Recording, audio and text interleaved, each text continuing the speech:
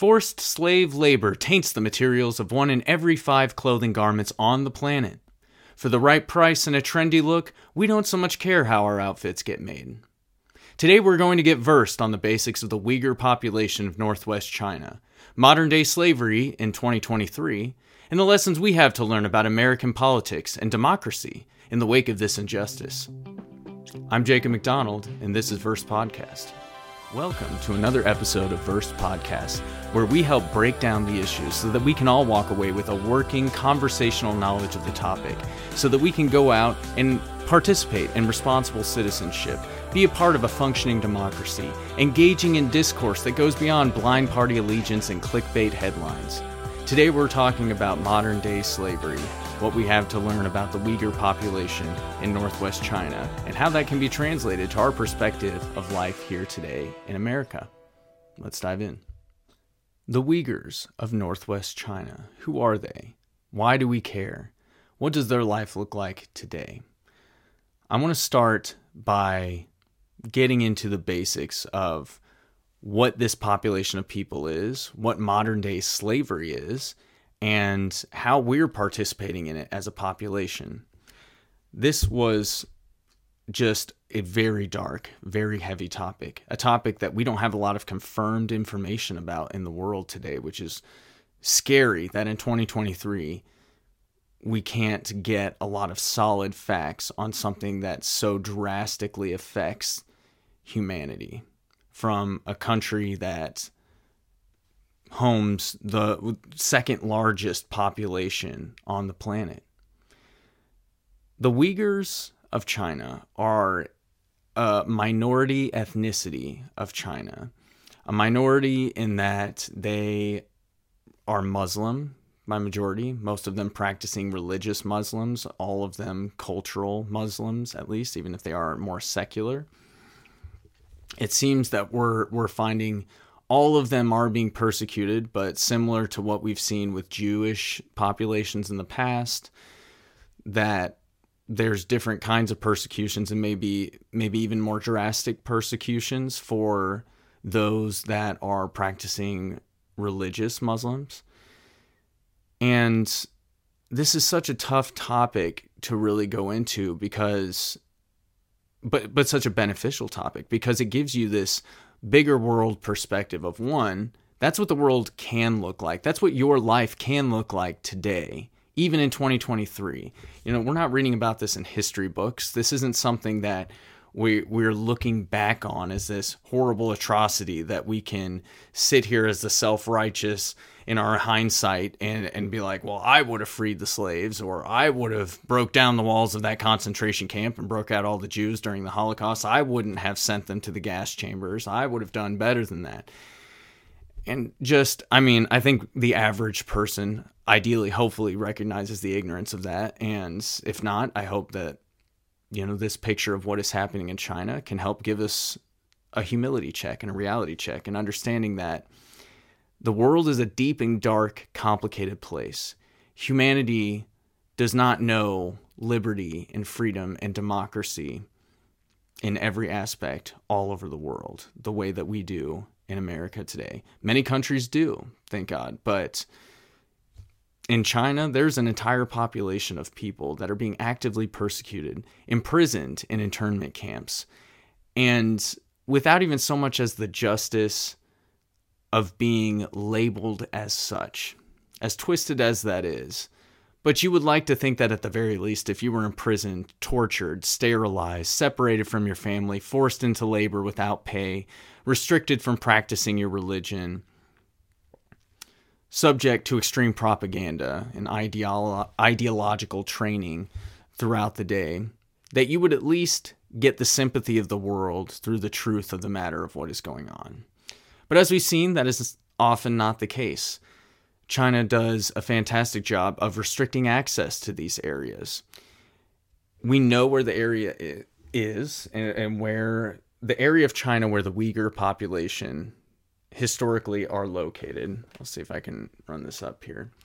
Is northwest China. So we've got this orange area of China in Asia right here.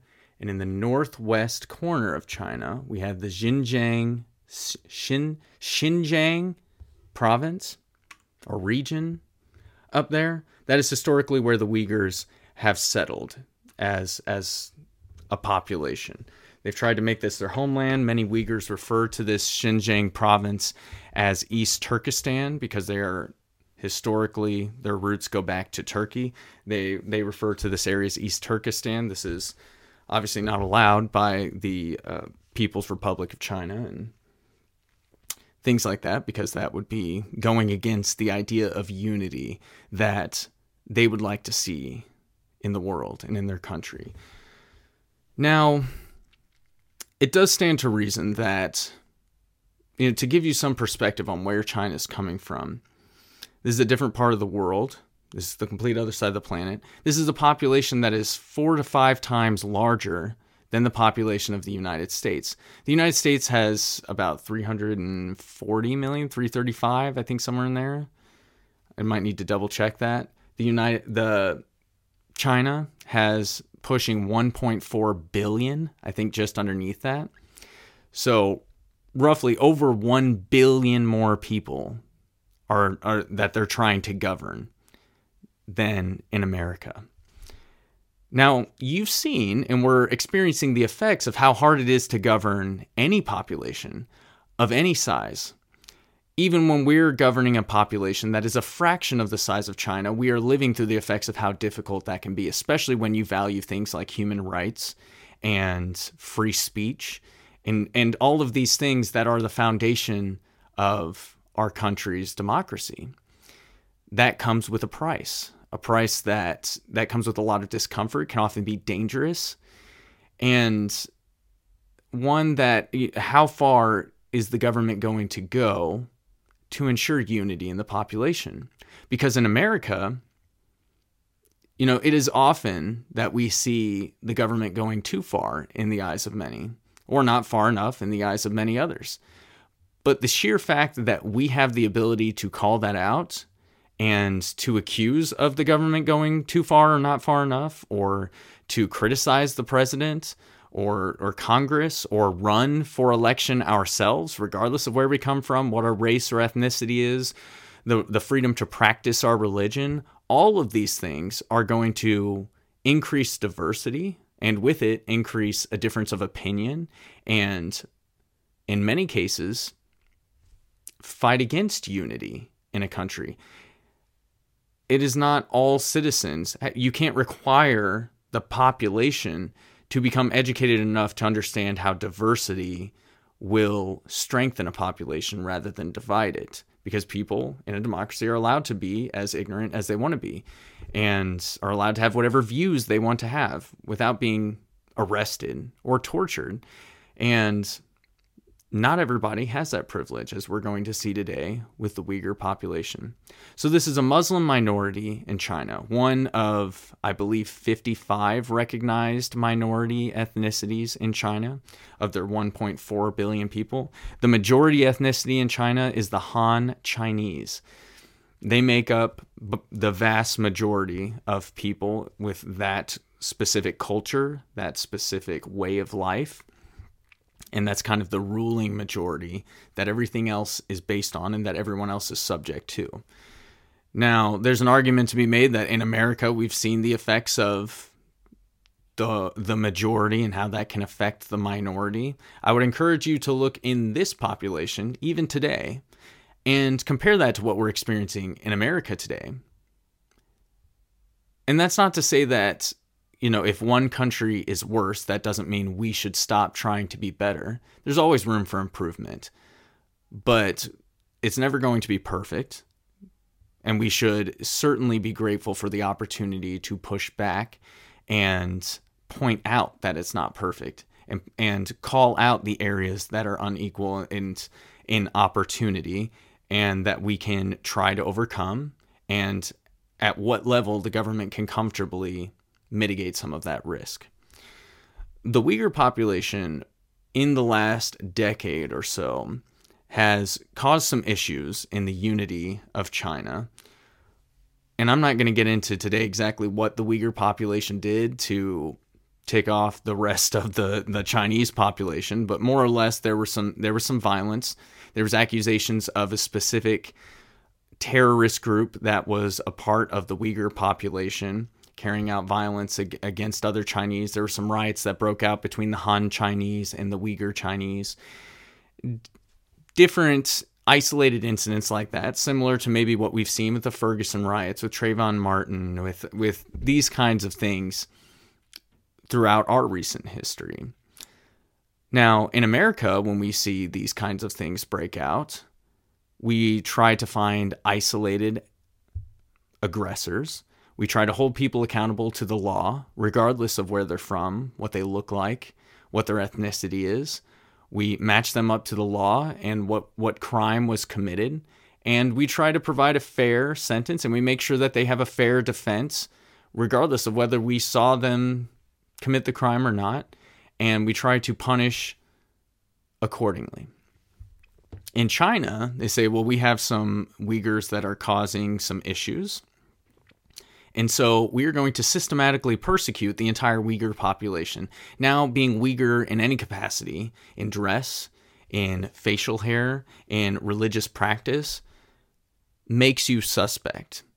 And because this specific ethnicity is generally isolated to this Xinjiang region, that's the region that has been most subject to the government's persecution. This persecution has, since 2017, looked like disappearances of large groups of people, arrests, but I say disappearances in lieu of arrests because these aren't like active daylight arrests that are open to the public eye. Now, this would lead into a discussion of what even the Han Chinese life looks on an individual basis in China, and I think that would be shocking to the average person that is life on our planet today. But even for a law-abiding citizen that is a part of the majority, it's pretty scary and eye-opening to see the difference between life in a heavily restricted communist country where you're not even trusted to have full internet access, as opposed to now you're in that country and you're the minority that's being persecuted. You're subject to propaganda where the government actively encourages and teaches the population at large that this specific minority population is a threat, that it's dangerous to the rest of us, that they're all terrorists and extremists, that they want to disunify China, if that's a word, which obviously is really unfortunate. So these disappearances start taking place around 2017. Thousands of people. Since 2017, to give you some perspective here, we have what's estimated between 1 to 1.8 million Uyghurs that have been imprisoned, arrested, detained, given long on-record prison sentences, given off-record sentences, and what they're referring to as re-education camps. And so this would beg the question, why? So if China is got this heavy hand on the population, if they're in charge, why even try to hide it? Well, China is subject to the criticism of the rest of the world, both politically and economically. China is responsible for about 20% of the world's cotton output, i.e. like where our clothes are coming from. Not my clothes, because this is 100% American made. Highly recommend. I'll give you the name at the end of the show. But most people's clothes. And which is why 1 in 5 garments on the planet are tainted with slave labor, because not only are they responsible for a huge part of the cotton output, they are also the #1 exporting country on the planet for things like garments, textiles, and there's a whole list of things in one of the links in my show notes that you can look up through the Department of Labor for the U.S. that they do a great job of isolating exactly what was made where and how slave labor from the Uyghur population may have played into that. So cities, villages, towns in this Xinjiang province with the Uyghur population are actually divided up into sections of about 500 people or so per section, big squares that involve about 500 people. And for every 500 people, there's a police station. And this police station is heavily armed police with tanks that are constantly walking around in bulletproof vests and things like that, patrolling the streets, enforcing things like curfews, walking up to random people, taking their cell phone and looking through it, making sure that any footage they have or pictures they have are appropriate by their standards, not allowing access to foreigners, to journalists, not reporting on what these areas look like, facial scans, constant photo IDs, scary stuff. And this is not even in the actual camps themselves. This is just in the public region that this is happening. The videos that have been obtained by journalists that have made it into the area are walking through something like a shopping mall in the Xinjiang province, and to get in, if they know that you're Uyghur, they'll ask to look through your cell phone. Well, they'll take your cell phone and look through it. They'll ask for photo identification. They'll ask what you're doing there. And then you walk in and you'll see surveillance cameras all along, like every 20, 30 feet, 50 feet, whatever it is, so that every interaction, every conversation, there's constant facial recognition, always recording every square inch, every person.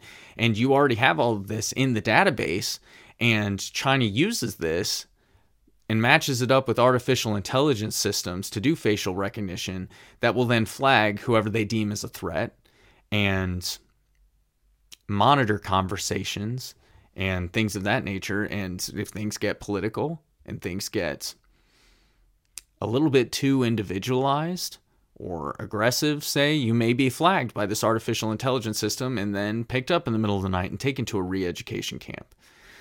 Upon entering a re-education camp, typically the number one prime suspect are male Uyghurs that are religious observers. Now, again, secular Uyghurs are also subject to this persecution, so I don't want to discount that, but there's striking similarity between the creation of Israel, the persecution of the Jews during the Holocaust, and the pogroms in Russia and different things like that. If you ever get into that, these things happen at different periods in human history, and they tend to be very similar, which is why it's important to know your history. So they're taking these re-education camps, and there'll be midnight arrest, forced. They're not allowed to take things from their home, things like that. Their children are then taken to their own form of camps, which would then be called schools. And journalists have gotten in to see what they believe these schools are. And these are large schools where walls are completely surrounding this big campus. No one is going in or out. There's barbed wire topping the walls, facing the inside, so that none of the kids can get out. And you can see the kids coming out and lining up to recite chants about the Chinese Communist Party, about the Chinese national anthem, and singing things and pledging allegiance. And in these schools are specifically for housing these children whose parents have been detained in these camps. These children don't know why their parents left, or presumably, or where they went, or when and if they're coming back. And while they're in these schools, it's not so much general education that they're getting, so much as political propaganda. They are forced to give up their native Uyghur language, which they try to preserve in this region, and forced to learn Mandarin so that they fit in with the rest of China. They're forced to continuously pledge allegiance to China, and not just in, not like in a patriotic way like we would do, like any country would do. Really, I mean, that there's a part of the culture that is really important for that. But, if you're a Muslim in the United States of America, there's a difference between pledging allegiance and being locked up and forced to chant different ideology about the United States and forced to constantly verbalize your allegiance to not being violent or not being a part of some kind of separatist organization that would fight against the country at some point. And these parents that are put into these camps, we have reports of forced sterilization, abortions if they're already illegal. If they're already pregnant.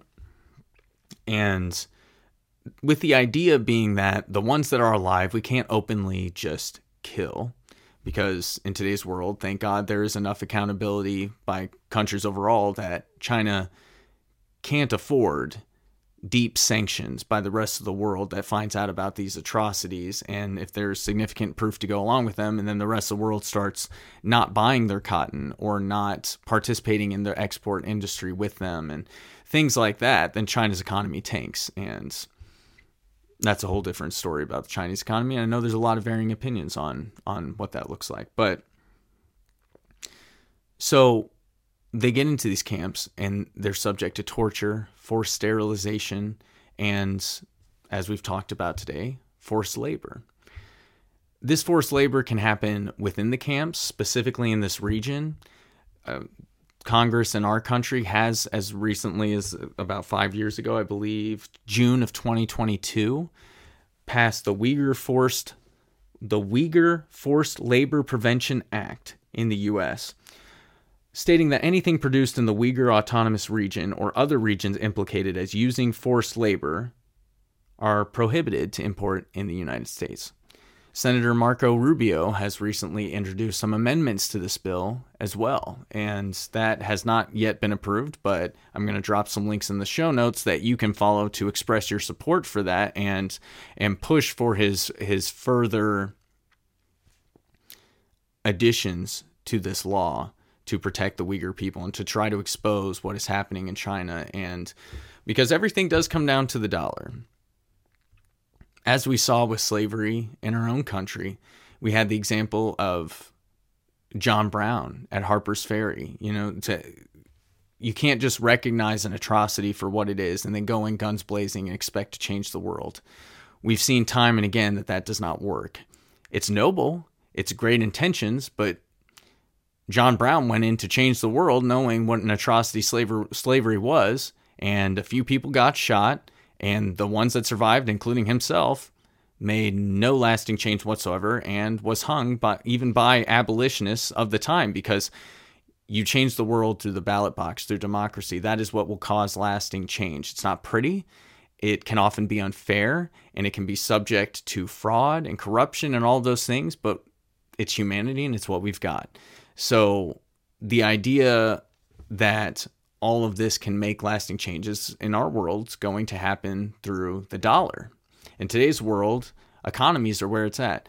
It's the same reason China is arresting people overnight and is denying these allegations of these concentration camp-like systems that they have over there. They're not allowing foreign journalists into this region to show, to be witness to what they're doing to these people. They're denying the existence of all these schools that are housing these now orphan children because they don't know if their parents are ever getting out of these camps. All of this is in fear of the dollar, and how you spend your dollar does matter, because if you're spending your dollar anyway and you don't do your due diligence to find where it goes, you are indirectly supporting a cause that is prolonging the persecution and the torture and the imprisonment of this entire population of people. We have no authority over the Chinese government. We do have authority over the Chinese economy by choosing not to buy those products. And we have taken action as a country in the United States of America. God bless America. We have used our democracy to take bipartisan action against this as news articles have come out. And that's a wonderful thing. So there are a lot of companies and products that have now been prohibited from coming in because they've been directly linked with the Xinjiang region, and we know that it is likely to have been produced by slave labor. However, there are still existing companies today that are using products within different parts of their supply chain that are from regions that are implicated in the case of slave labor. Because China, obviously, they deny the allegations. That doesn't work because journalists are getting in and proving that this stuff is actually happening. And then they take those Uyghurs that they have imprisoned and they move that slave labor to other areas, like this other province, I forget what it's Xinjiang province, which is commonly referred to as iPhone City because half of all iPhones in the world are manufactured in this area. And they're transferring these imprisoned Uyghurs and forcing them into labor in these factories in other regions so that they can still use that labor to profit and to drive the economy. Now, companies like Apple and Nike and stuff like that have come out speaking against slave labor just generically, so good job. But when it comes down to it, there are specific organizations, charity organizations, that are pointing out exactly where companies like Apple and Nike are benefiting from a supply chain that is likely to have contributed to slave labor. Things like this province where iPhones are made. We do have at least one proven document from the last 3 years that shows that up to 500 Uyghur slaves were transported over to this factory to work there for limited pay, longer hours than their Han Chinese counterparts, and then had a police escort, because they're not allowed to leave the factory, then have a police escort to and from the factory back to a dormitory where they're housed. They take roll call. No one is allowed to leave. They have limited food. They get all their things searched. This is life for these people in the real world today, not in a history book. So let's get into what lessons we have to learn in American politics today about that specifically. American politics today, democracy, it's becoming really trendy to be sick of all politicians altogether. And I'm not necessarily demonizing that notion on an individual scale, but I would like to push back on this trendy idea of that the goal would be that we all just get along and that we all have these common ideas that look out for the common man and that we can all thrive. And while that all sounds great, and in a perfect world, ideally everyone would be happy and well taken care of. But in this fallen world that we live in, we are subject to each other, to humanity. It's never going to be perfect. The best we can do is democracy. The best we have ever been able to do as the human race is democracy, the democracy that we are experiencing today. And there's a couple trendy topics that I would like to push back on, because right now, even some of my favorite people, some people like Oliver Anthony and some people like Joe Rogan and these people that I have the utmost respect for, and I listen to everything they do. But it's coming up where, all sides are screwing us. We just need to be like, there's this ideal balance where we can get real people in there and they will just look out for everybody and everybody will be happy. And that's just simply not the case. That's not the way that democracy works. And the way that I'm going to make this case for us is, let's look at China right now. That is what the world looks like with unity. China's number one goal is unity. And, on some level, put yourself in the president of China's position. If you've got 1.4 billion people that you're trying to keep unified as a country with over 50 different ethnicities, different religions, different backgrounds and cultures, living in vastly different areas of the country, different regions, different products, all of these things, you're trying to keep a country of 1.4 billion people united with a common vision enough to continue being a country and to operate. It's not too difficult to see how communism is the route that is pursued. I'm not saying that it's right, but I'm saying that the logic is there, because we've seen how difficult it is to do with a population that is a fraction of that in America. When you respect people and give them free speech and rights, it's messy. But it's the way that the system works. I would argue that if there is a day where we get legitimate people in government and we suddenly see these disagreements and these polarizing, divisive issues and accusations of corruption and all of these things, when those things just disappear and laws start getting passed universally with bipartisan support and everyone feels taken care of and there's only one narrative with no one pushing back, I'm arguing that that would be a scary day for America, because that's what the Chinese government looks like. And even if that vision aligns with your vision as a person, good intentions and a good vision, it is only a matter of time before corruption will set in, before appropriate justice becomes corrupted and tainted power and abuse.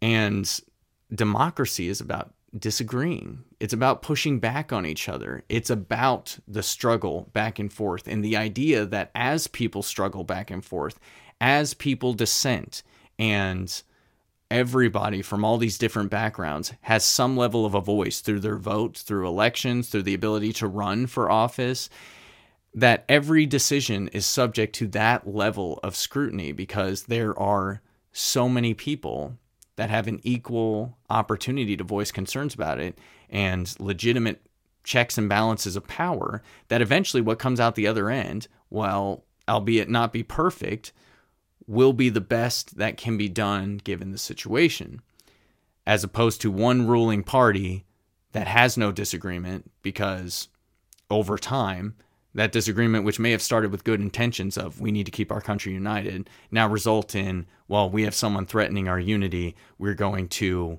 separate their families, re-educate them, sterilize them, and just wipe out an entire ethnicity of people over the course of a generation or two and keep quiet about it so the world doesn't know any different. That's scary. That's something that we need to be aware of. And secondly, this idea that politics weren't always this way. I'm a huge fan of biographies, and recently I've been into biographies of our founding fathers. John Adams by David McCullough, Alexander Hamilton, the one that the play is based off by Ron Chernow, is the one I'm about halfway through right now. Fantastic.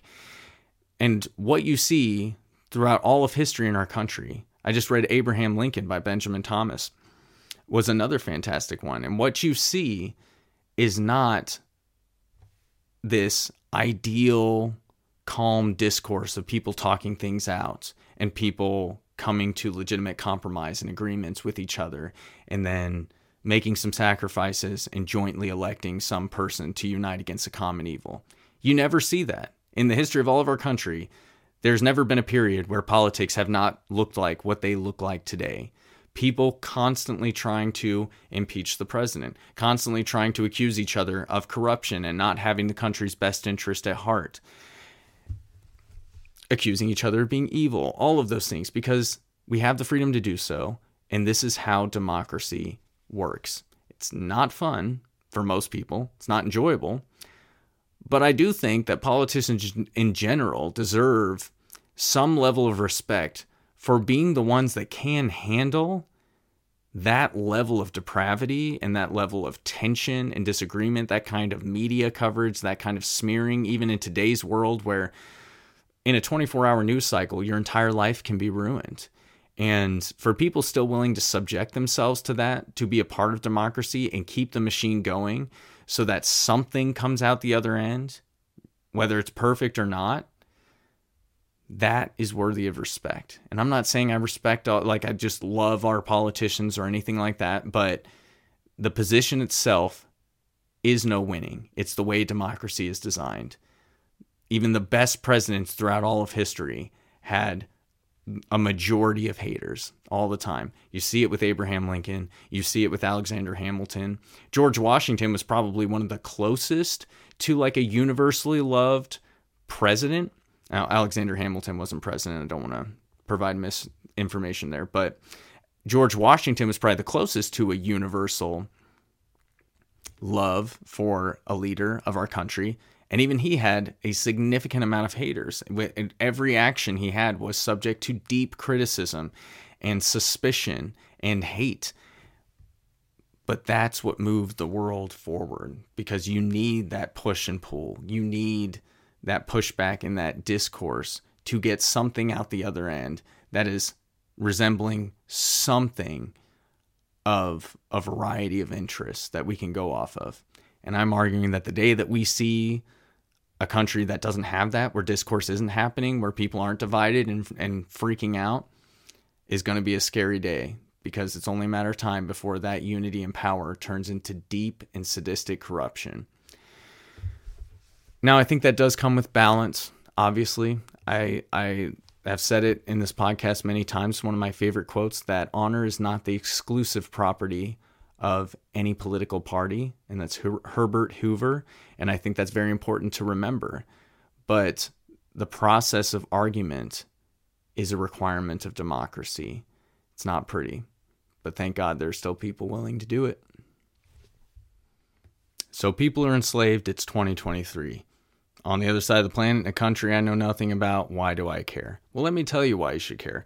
Because all throughout human history, what is playing out in China today, right now as we sit here, has played out in countries all over the world, including our own, at some point in human history. It's only a matter of time before it may come back.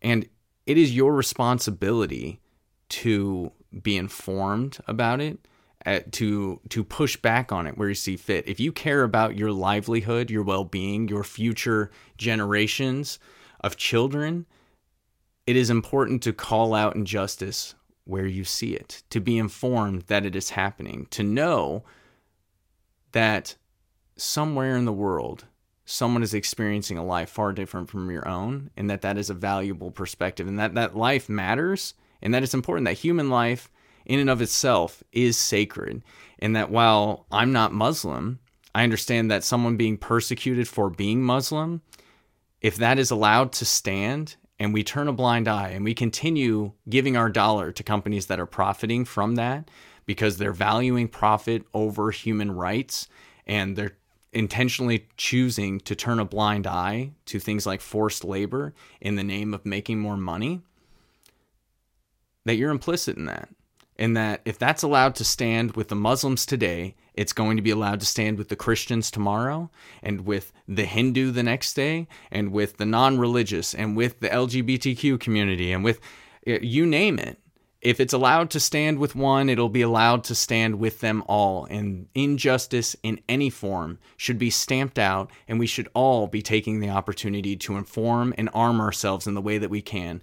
And thanking God for the blessing that you live in a day and age where arming yourselves happens at the ballot box and with your dollar and with your vote, rather than with a gun and with your life and with your blood. Because all throughout human history, that has been the case. But today, you can by far make a bigger difference simply by being informed, by joining a movement, by seeking out the people that are better than you and I, that are already doing stuff about this, and organizing people and just asking for little more than your attention, your signature on a petition, your email inbox for information on how to be more involved, perhaps a donation, and ways to call out these companies. Because as long as there are companies continuing to turn a blind eye to the injustices happening in China today, we are implicit in that, and there will be consequences for these actions, and it will come around at some point in history to whatever group you're a part of or whatever you care about. It's very important to be informed as a citizen. Now, in my show notes, I'm providing multiple links to organizations that I have done the legwork on, I have read through, I've done all the steps suggested for them and verified that they are safe and effective steps. Petitions that are going to real people with real names on them that are making real change, that are being covered by reputable news organizations that are playing a big part in enacting law in Congress and changing the international policies of the United States. And that's worth getting involved in, and requires a little more than your attention and a little bit of time on your behalf. Now, these organizations are calling out companies that are doing these things. I mentioned Apple a few times. I would say, I have an Apple iPhone. I love my iPhone, and I love a lot of Apple products, when I can get them. Is this a case where I need to go smash my iPhone and try to find something else? Well, also get some historical perspective there. Alexander Hamilton was a famous abolitionist from birth, always made himself aware of the atrocity of slavery, and was always throughout his life thoroughly against it and did everything he could to fight it. But he was also educated with money made on the backs of slaves inadvertently. So, are we going to say that he would have been better off without an education, risking the impact he would have had in the world, as he would not have had nearly the opportunities that he did without the education that he got to change the world to what it is in many ways today? I don't think so. So I'm not necessarily asking you to go out and smash your phone or sell all your clothes or something like that, but make yourself informed enough, start to look through these resources in the show notes and understand, okay, what companies are turning a blind eye to this and choosing the dollar over human rights, because they are out there. And if they are, take the time to read those responses, because there are companies that are calling out, there are charities that are calling out these companies and asking for a response. What are you doing to ensure that your supply lines are clean, that forced labor is not a part of your profit? And some companies choose to ignore and not respond at all. Some companies pay nothing more than lip service and say, well, we're against slavery and that's that. Okay, but what are you doing to make sure that your supply lines are clean? Normally, I'm all for global trade. I have a book here by Peter Zeihan. It went viral a while ago. Fantastic book. Highly recommend. If you want to borrow from me, let me know. As long as I get it back. It's one of my favorite books, called The End of the World is Just the Beginning, Mapping the Collapse of Globalization. Peter Zeihan. He's also got a great YouTube channel if you ever want to check him out. And he makes a great case for global trade, but also why global trade is going away and in the near future. But normally I'm all for, like if I'm buying a product that was made by people less fortunate in a different country, then it would stand to reason that they're benefiting from me in America buying that product. And in some ways that can be true. But in the instances where we know and have verified that at least on some level slave labor is going into many of the products that we are supporting and buying every day, let's take a minute to get more informed about it. Let's take a second to figure out, where is my clothing coming from? Who made it? And what are their morals? What are their values? Because the dollar is what makes the world turn today, and that's going to be your power. I mentioned earlier I'm wearing Origin clothing hoodie. This is 100% American grown and American made from American cotton by American hands. And again, I think global trade in other countries have a lot to offer, and I think the world is a better place through globalization. But at least in this instance, I know that I have no guilt in wearing this clothing. This clothing was made by American hands through supply lines that are receiving a fair wage, that aren't tortured and that aren't restricted from practicing the religion, that aren't imprisoned in dormitories and forced to work 16 to 20 hours a day and fed propaganda on their few hours of downtime and not allowed to see their children and all these horrible things that are happening in China today. I can have a clean conscience about this and getting back to America first. And I think that's a good thing, because if we can get back to America first in ways like this, where we're enforcing and building up our own local economies, then we can be America first to better help the rest of the world. Through, when our economy is stronger, that's when our laws that are pushing back on Uyghur slavery in China matter more. Because that's when that word gets taken a lot more seriously at the Chinese level. Because if our economy is booming, then China listens when we don't condone what they're doing and choose not to spend the money there. So that's why you should care, and that's what can be done about it. I'm out.